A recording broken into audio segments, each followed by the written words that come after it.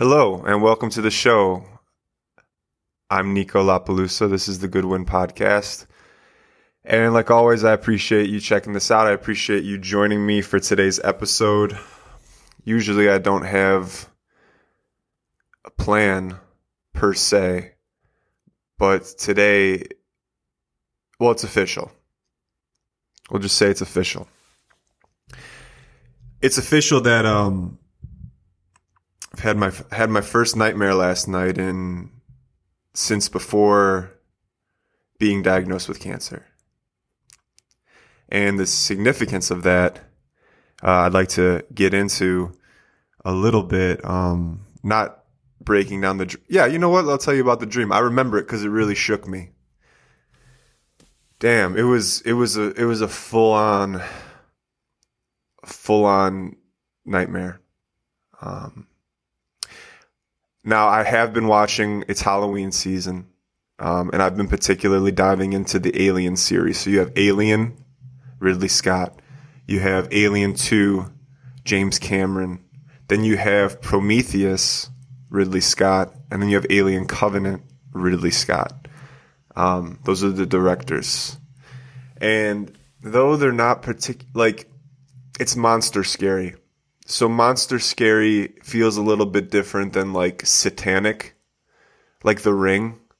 Little children being scary is more scary to me mentally, typically. But this dream last night, monster dream.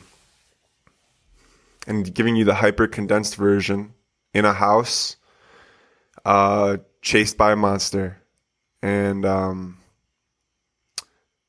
had weapons. I had means to defend myself, but it was one of those dreams where no matter what you did, I shot him with 10 arrows, still coming after me. And then the climax of the dream is, so my mom was with me at some point, and we were like in a dining room, and there was like 4 doors around us. And we didn't know which way the monster was coming, but the monster was present. And I'm like, I'm gonna go get my sword. Went and got a sword, and I'm like, Mom, let's stand back to back so we know where he's coming from. And we're scared. I'm standing back to back. I have a sword in my hand, and I perceive the threat, and I start swinging, slicing, dicing. Only to then come out of the whirlwind of rage and violence to find that I had struck my own mother. I had hurt my own mother and literally woke up from the dream saying, "Mom, Mama." And, oh man, it was very scary. And then, so I woke up from a sleeping nightmare to a waking nightmare. Only in my mind, fortunately, this one. But I woke up sweating. And the problem with that is, before I was diagnosed with cancer, night sweats and nightmares were a symptom. There was something about, it was one of my first symptoms. People ask me this all the time, and I guess I'm going to share, this can be the cancer episode, where I share a little bit about that journey. Last podcast, I talked about the journey being broke up into 3 different parts, like the pre-diagnosis, walking around, kind of feeling into it, the diagnosis / treatment, and now post-treatment. And a lot of people, when I are very interested in what the symptoms were. And I understand that. Like, they want to be on the lookout themselves. They want to know what's truly a threat and what's not. It's not always the easiest to answer because I guess in my mind, I feel like, oh, you're caring about yourself when you're asking this question. You don't really care about my journey. You just want to make sure that you're safe. And what can, the older I get, what more can I ask for people than to care about themselves through me? That might be one of the best it gets with the majority of like relationships. Not to be overly pessimistic, and that's not. It's just I realize now that if I have 1 to 3 or 4 people that truly care about me, that can put me, that don't put themselves first all the time in our relationship dynamic, I'm very fortunate. And I am. Like my parents, they have put me before themselves numerous times. I have a girlfriend who does the same as much as she can. Very fortunate. A brother, mate, and then that's pretty, that's my 4. So I'm fortunate. So people ask about the symptoms that I was feeling before the diagnosis, and one of the most prevalent symptoms was night sweats. Not just like hangover, sweating out the alcohol that you drink like hours before type night sweat. It's more like pools of sweat, and then the chills probably come. It's like wetting your bed kind of night sweats. And it was like every night or every other night. And maybe it's because I was a bedwetter growing up too. Oh no, that's next episode. We'll talk about bedwetting and the significance of that. So yeah, that was one of the symptoms. Nightmares were one of the symptoms. I remember going to a Vipassana retreat to try to heal myself because I knew something was up. I didn't know the diagnosis. I just knew that I had a cough for a while, and the night sweats and the nightmares, and it felt like the right time to go and meditate and try to, heal myself internally. Go to a Vipassana retreat, and the teacher asked me if I'm having nightmares lately, and I said, yeah. How did she know that? And I still don't know how she knew that. And I asked her, I'm like, why did you ask me if I had nightmares? And she said, oh, it's just one of the general questions we ask. I didn't hear her ask anyone else that. But that's neither here nor there. So the symptoms were night sweats. I had a cough for a couple months, literally. Definitely a couple of weeks, a strong cough, but then like a tickle in the back of my throat, coughing a couple times a day over an extended period of time. I lost a significant amount of weight. I was down to like 155, 160. And right now I'm like almost 200 pounds. So I was like 50 pounds lighter than I am now. And, and then, the cherry on top, what really drove me to go get checked out was my lymph nodes, particularly in my neck, were visible, like with the naked eye, like golf balls, baseballs, almost the size. My lymph nodes swole up too. And I tell you all this because I have the nightmare, and I wake up with sweat. I wake up with a night sweat, and now I'm triggered. PTSD is triggered. The worry is triggered. Am I getting sick again? I want to stay healthy. When will I learn, because I have fallen a little bit into some patterns that I've known for a while that they don't serve me that well. And although I don't know why I got sick 100%,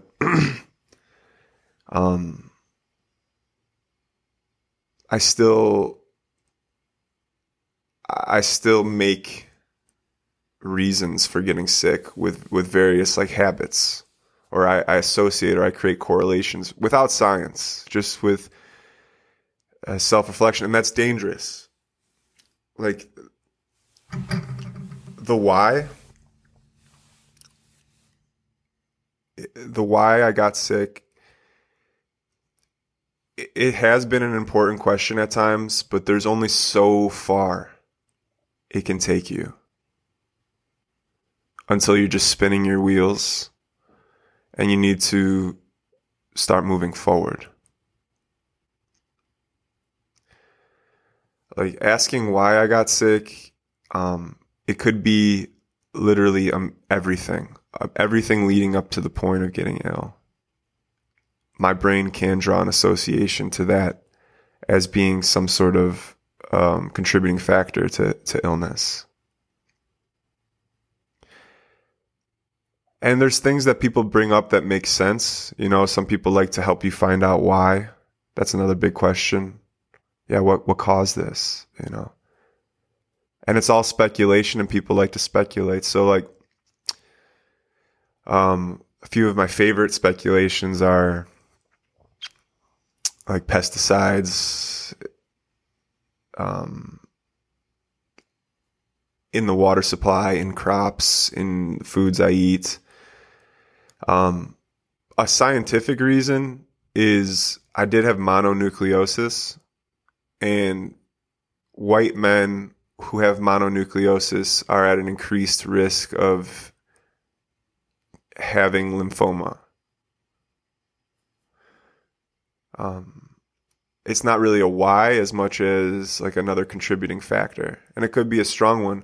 The thing with all these contributing factors is now I've met people who've also had Hodgkin's lymphoma, and some of them didn't have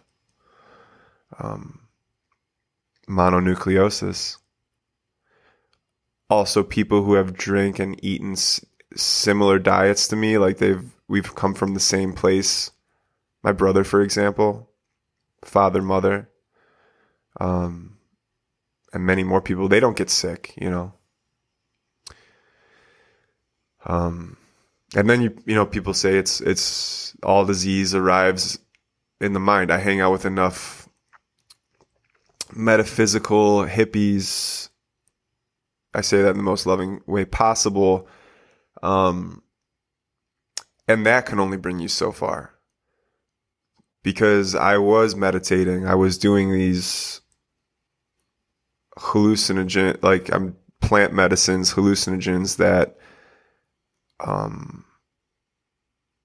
you know, it made me feel like I was getting my mental health under control. I was working out all the time, doing the yoga, doing the breathing exercises, fasting.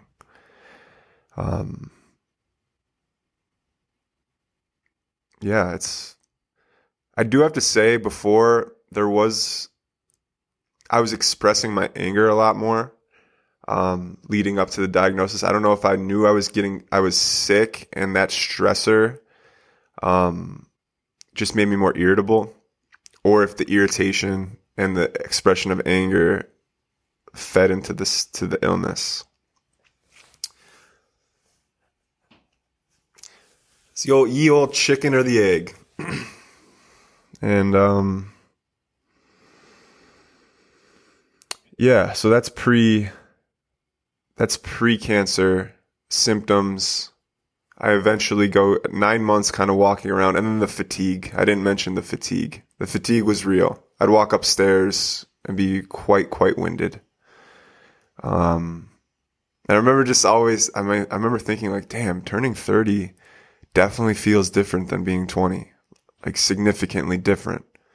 And I thought I was just trying to like swing up into like a physical prime, but I'm like, dang, smoking weed for 10 years has been really difficult, like on my body. And yet I still partake. But after last night, I'm like, fuck. Like, it really shook me. Last night really shook me. And again, and maybe it's good to be reshook.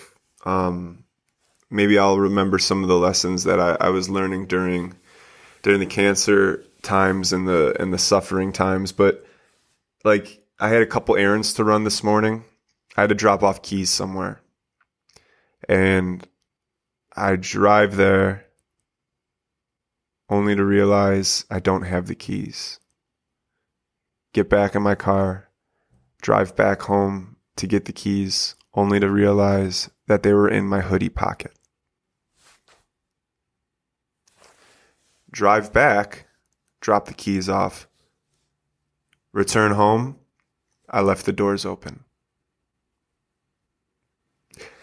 So I just want to give you guys a little bit of taste of what you're dealing with in today's episode, and I guess what I'm going through.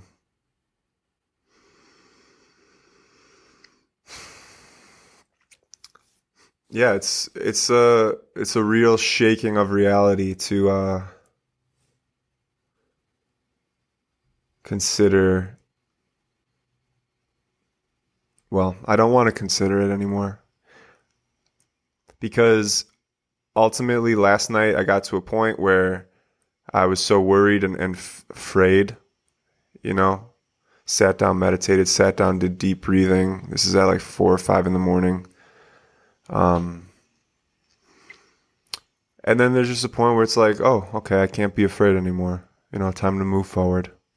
Went into the fear a bit and felt into it for as long as I was willing to, until I had enough. And then, now we're moving forward. And there's a lot of gratitude having the opportunity to even share this, even though I don't feel like 100% mentally. Being able to share this and then post it. And there's like something romantic about it being around even if I don't make it. This might be a tough podcast to listen to. And maybe we'll swing it back around. Or maybe people are just into the a more emo. It is Halloween season. So this podcast has been a little spooky.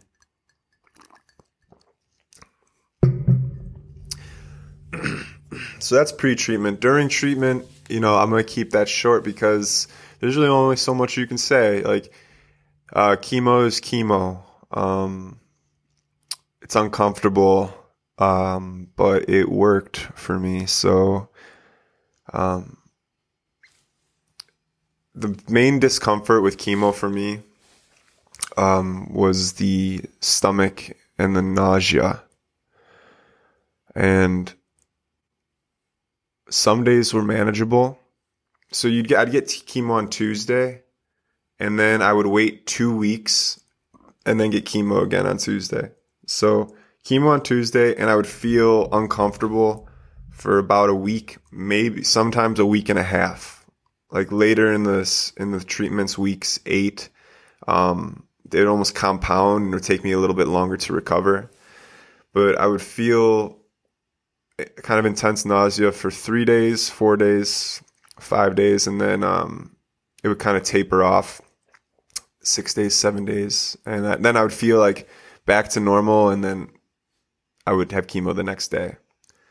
So you're just kind of always at half mass. You're always just at like a lower power, physical power, and I don't understand how some people, if I had to show up to a job every day, 9 to 5,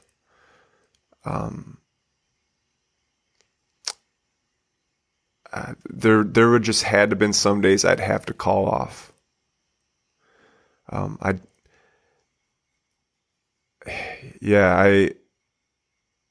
There's just some days I don't understand how someone with a family and a job, like to make the worst situation, like I picture like a single mother, like or a single father going through this and having to take care of their kids and having to, work at a job that they don't necessarily love. It seems like some days that would have been impossible. And having this conversation with my dad, we actually were starting a nonprofit organization called Forward 24/7, where there are a bunch of costs that aren't factored into healthcare, that goes into chemo treatment. There's the transportation costs aren't covered. Daycare costs, for example, wouldn't be covered. Food, of course, isn't covered. Parking. Some hospitals, you have to pay $20, $30 in parking per hour, maybe. And treatment, it can be 6 to 8 hours. Now that sometimes that's reimbursed, but sometimes it's not. And the fact that sometimes it's not, it's on the list. And every cost, matters. You're putting in hundreds of thousands of dollars, without insurance, you're putting in tens of thousands of dollars to be well again. And now also you have to have all your same bills, and you have to support your family. It just doesn't seem possible for someone who isn't as fortunate as I have been. So this is our nonprofit that we're starting to cover all the costs, or a portion of the costs associated with cancer treatment that aren't factored into health insurance. He's doing some structuring with the legals, and there will be an application process and then a stipend process, and we'll need support, but that's not right now. We're still getting the legals all situated, so we can move forward. Forward 24/7. That's the name he decided on. I like it, and it makes sense for this, because there is only so much reflection you can do before you just have to kind of move forward.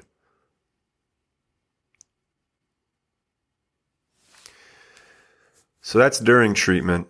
And an interesting thing during treatment for me was that in that like super suffering place, because there was some times where all I can do was feel the discomfort in my body. It was so overwhelming, the discomfort, that it's like all my attention was there.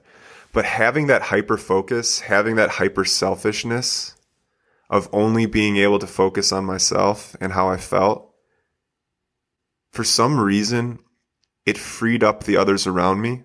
It gave me more patience. It gave me more kindness, and more sensitive to other people's, and more empathetic, more sensitive to my impact on them, potential suffering that they were facing, and not wanting to exacerbate that.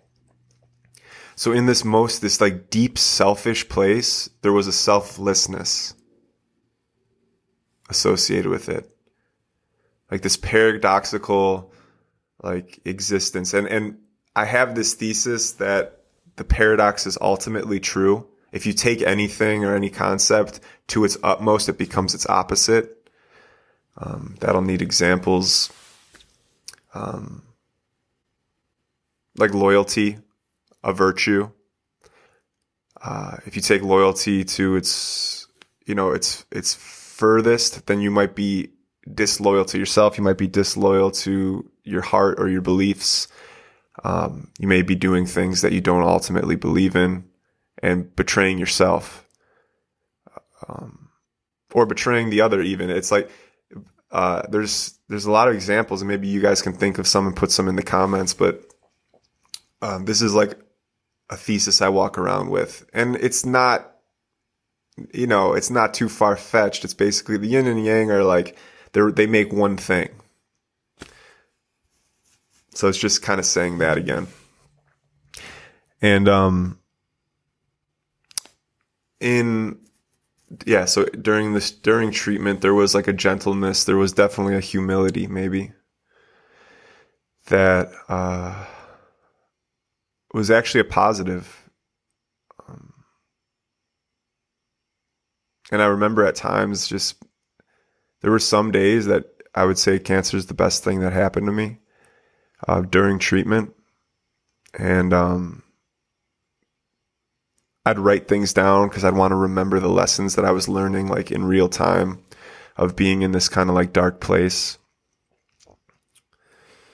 And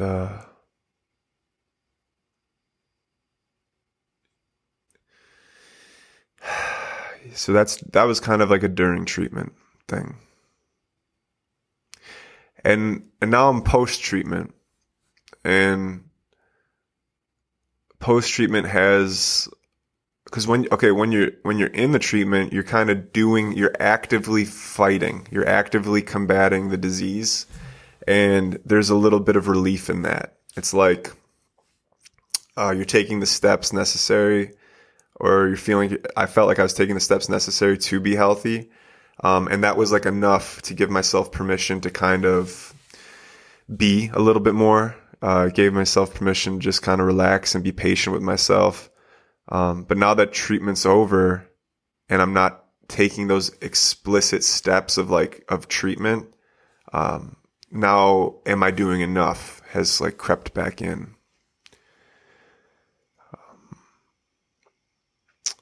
Am I doing the right things to stay healthy? So it's kind of like the mind game has the plot has thickened in my mind.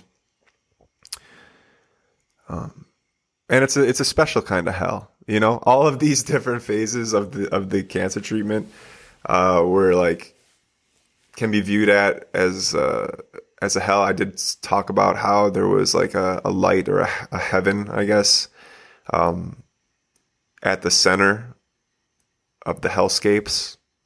And I guess the silver lining or the heaven in the post-treatment is this anxiety of, am I doing everything that I can to be healthy? It helps me share this podcast.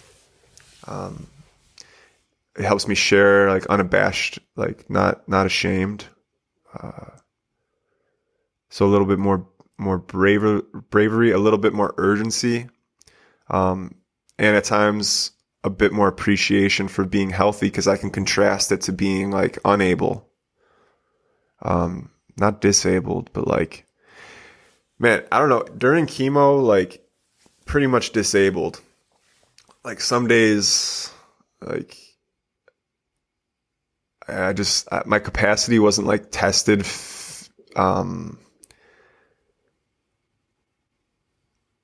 like besides me testing myself, like even during chemo, I'd make sure I'd go for a hike like every day. And I didn't know if I was going to make it out. I didn't know if I was healthy or clear. So gratitude every day, but I'd still like rake leaves and jump on the trampoline and even try to lift weights. And, but to be off of treatment and like my body has returned, my power has come back in a way. Speed, a little agility. Like I feel more athletic when I'm training jiu-jitsu and stronger. And maybe I've gotten less humble and less gentle like I was during. Maybe I've forgotten a little bit of the lessons with the sense of external power returning to me.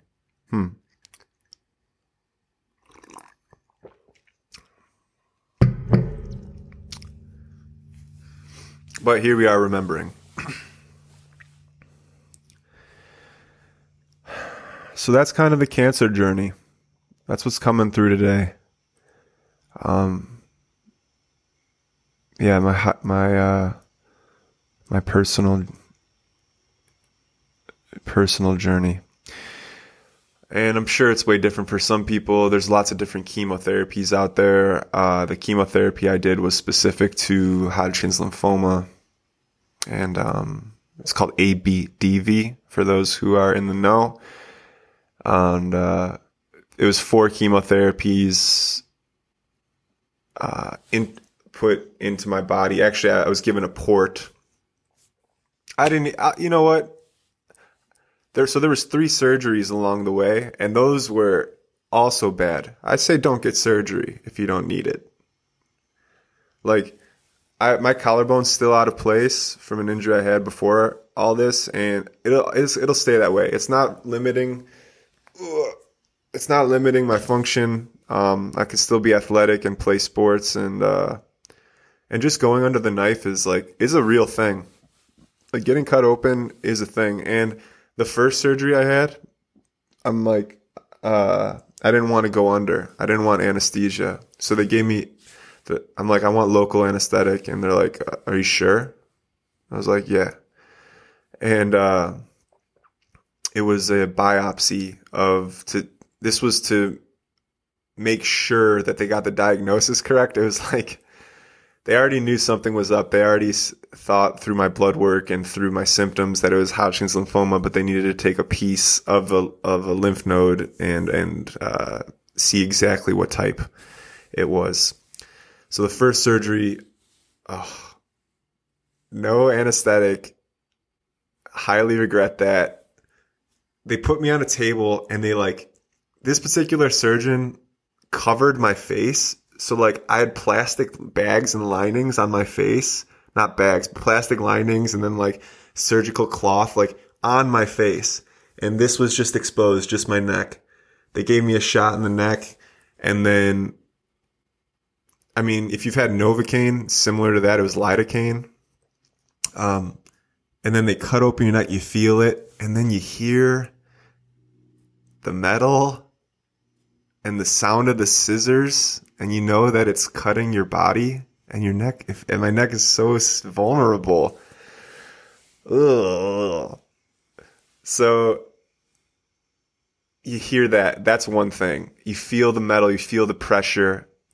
And then they cauterized the wound. They burned me up, and I straight up felt that. And they cauterized the wound. I was like, ouch, ouch. Please stop, please stop. And then the apathetic, I'm sorry, by the surgeon felt like a robot. There was nothing warm or kind. I think he was translucent white with white blonde hair and eyebrows and gray eyes. That's how I remember him. And I'd be like, and he'd be like, I'm sorry. 2 seconds later, I'm sorry. I'm sorry. No Country for Old Men, Javier Bardem, just cold killer. That's how this surgeon felt.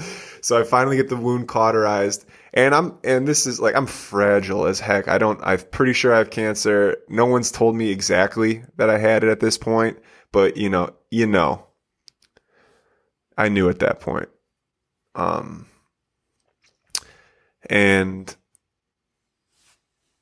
I remember he cauterizes the wound. All the bad feelings seem to stop. He takes the wrapping off my face pretty much.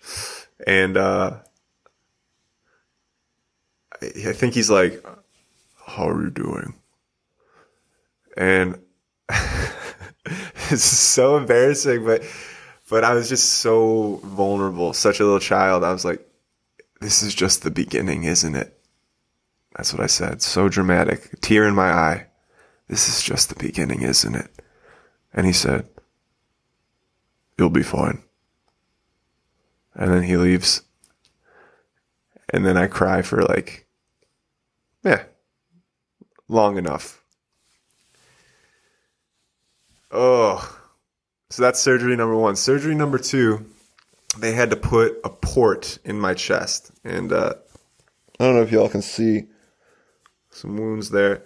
So the port basically, instead of giving the chemotherapy through your arm where there's more risks involved, they put a port under your skin, and they run a tube into your heart, pretty much into aorta. No, I don't know, one of the veins or arteries that goes to the heart, so that they can put the treatment directly into your bloodstream, and it can be dispersed through the body. There's less chance of leaking, apparently. So that one, I got put on like, I think Tramadol and the one that's famous that really messes with people, Oxycontin. And I kind of get why people, go in on that stuff. It's a very effective medicine for surgery, for example, for if you need to get cut open. And I remember that surgery. So you don't go full under. It's kind of like a twilight, I think they call it. And I was laying on the table. They have to make a cut here, feed the tube and do all the things, place the port. And he gives me some, and I can feel it, and I feel pretty chill. And I don't feel pain. It just feels like a good, like no worries, cozy blanket feeling. And then he starts talking to me. He's like, how you doing? And I remember being very like with it. I'm like, I'm doing fine, even though he's cutting me open at the time. And he's like, okay, give him 3 more units of Tramadol or Codone. So they give me more, and I'm like, yo, feels pretty good, but I don't feel like, I still don't go under. Like I wanted to stay with it. I wanted to like feel into what that experience felt like, what that drug feels like. And so I stayed present and like kept my eyes open. They didn't cover my face this time, so I learned that they didn't have to completely like suffocate me like the first surgeon did. And it was a really similar area that they were working on. And he asked me again, how you doing? And I answered again, I'm doing pretty good. Something casual like that. And he gives me more of the sauce. And I never fully went out. I just kind of always felt pretty relaxed and good and not super high at all. It felt pretty clean, but I kind of also understood why people would want to chase this feeling a little bit. It's, really strong anti-anxiety, acceptance, needing nothing more, than just the feeling of comfort. It's just like the grand chase of comfort, pretty much into one experience, into those surgical medicines. And that's probably as far as they should be taken. So that's surgery number 2. They put a port in, go through the full cycles of chemo. And then the third surgery was taking the port out. And that was just, I get to the hospital. This is full COVID swing now, so I'm of course by myself. And the surgeon comes in and he's like, starting to explain to me what a port is. And he's like, yeah, this is why we put a port in. Do you want to see it? And I'm like, well, I've had one in my chest for 6 months. I'm not really interested in seeing it. And he's like, oh, this is a port removal? I thought we were putting a port in.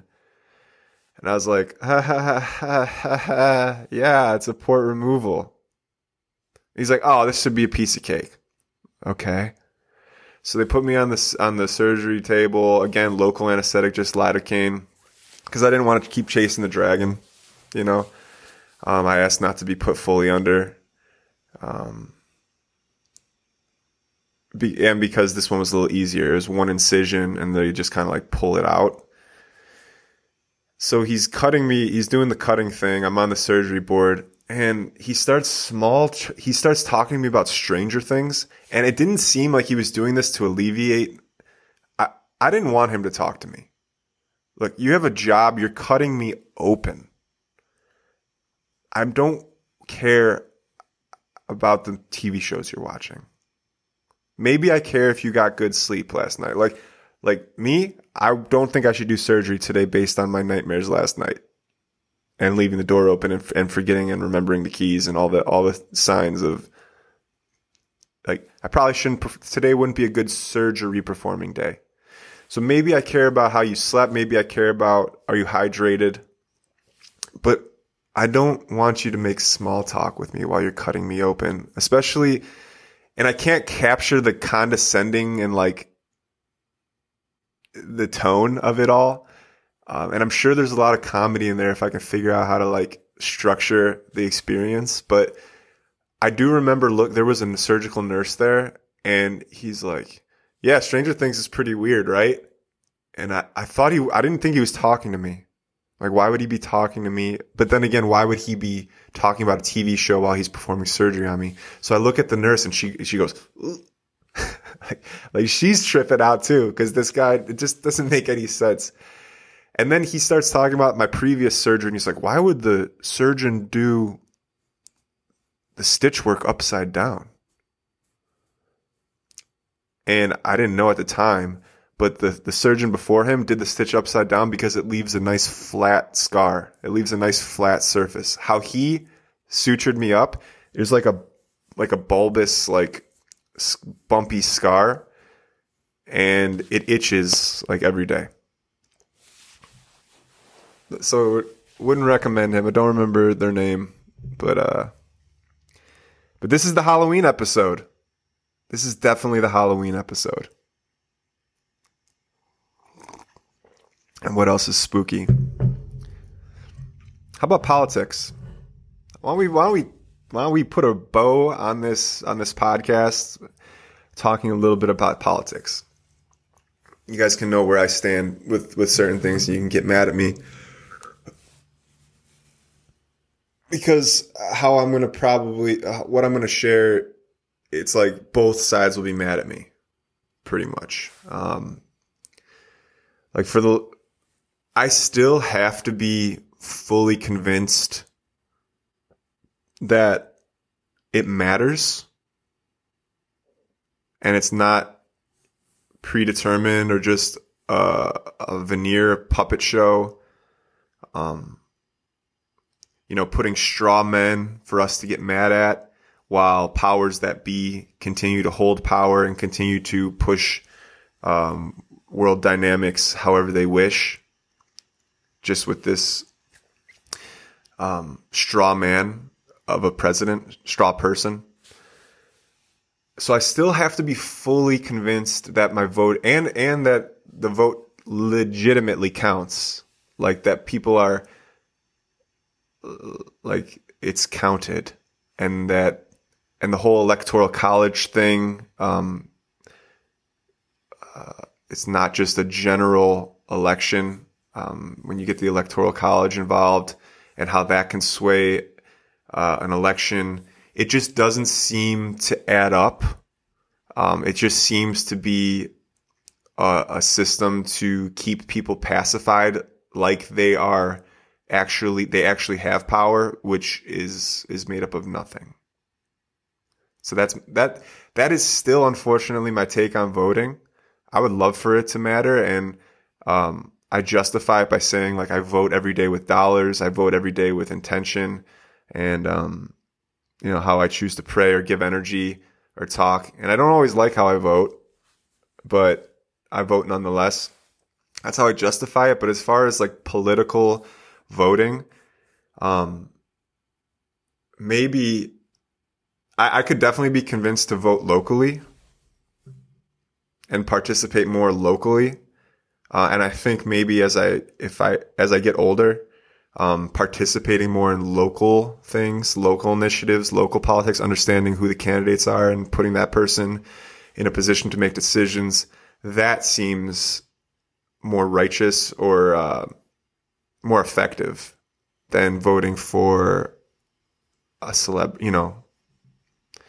our celebrity, our representative, basically, to the world. Now, all that being said, I'm in Wisconsin. This is Trump country. There are Trump signs everywhere. I took friends on a boat one time during the summer, and it coincided with a Trump rally on the lake. Massive amounts of boats were driving with Trump flags, honking their horns, causing a ruckus. We were like in our boat, like in the middle, like rocking and rolling, like, oh, this is like such a metaphor for the discord and I was with a bunch of like liberal leaning people, and it seemed like a metaphor, and only propelled the distaste for Trump. But I'm in Trump country, and I can see the appeal as a man who values freedom and a sense of freedom. And I'm not saying this is what he gives, but this is the kind of talk that he uses. Just take the masks, for example. Like, that language appeals to me. Putting a mask on does feel like a muzzle. It does feel like an infringement on my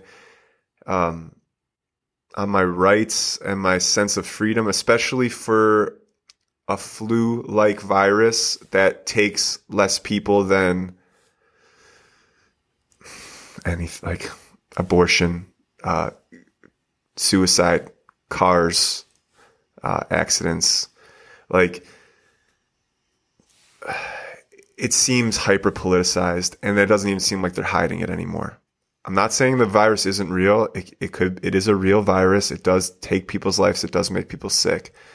But its origins, I still am unclear about.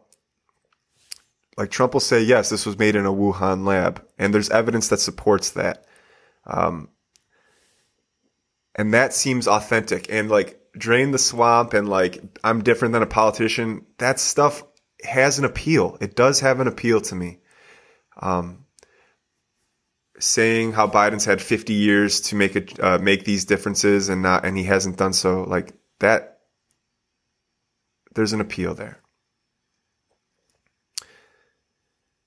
All that being said, if I was to vote, I would still vote for Biden. And the reason is environmental. Deprivatizing prisons is a huge one. That's basic human rights. That's basic liberty, pursuit of happiness. Life, liberty, pursuit of happiness. Decriminalizing cannabis, allowing people to have sovereignty. It's one step closer to people having sovereignty over their own consciousness. That's very important to me. A woman's right to choose seems important to me. It's not important to me in terms of like I'm pro-life or pro-choice one more than the other. It's just leave that to women. Like the women need to decide that for themselves. And it seems that the liberal side allows that choice to be given to women. Maybe. Again, I still need to be convinced that all this matters and it's not all just a straw man thrown in our face to create a divide and to create more fear and divisiveness to get control.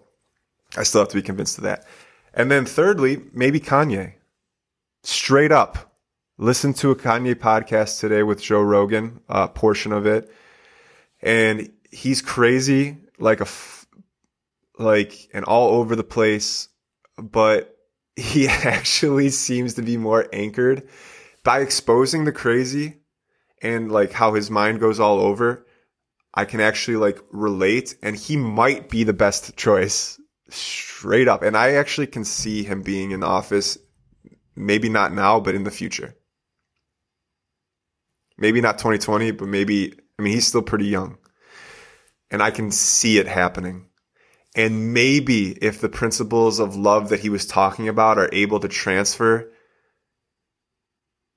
to a style of leadership, it might create a positive ripple.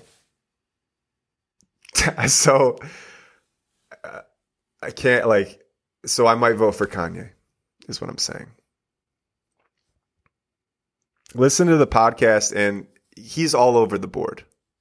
And he's definitely has worked with mental issues, but I have too. And it doesn't mean I shouldn't lead. It doesn't mean I should lead a country. I'll start by leading this podcast. But I'm most worried about people who hide their shadows so good that those are the scariest people to me. People who can show that they have a shadow side, can acknowledge it, can even talk about it. I'm more comfortable with those people because they have a level of self-awareness and they're not hiding. They're not tangling webs of lies and hiding stuff, which seems more scary to me.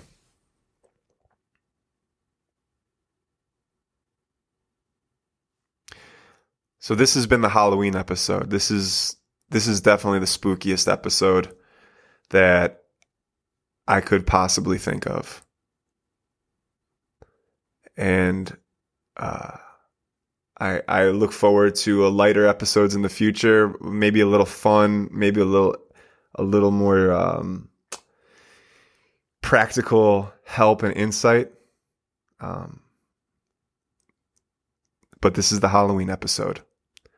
And thank you so much for being here. You can be anywhere in the world and you're here watching this.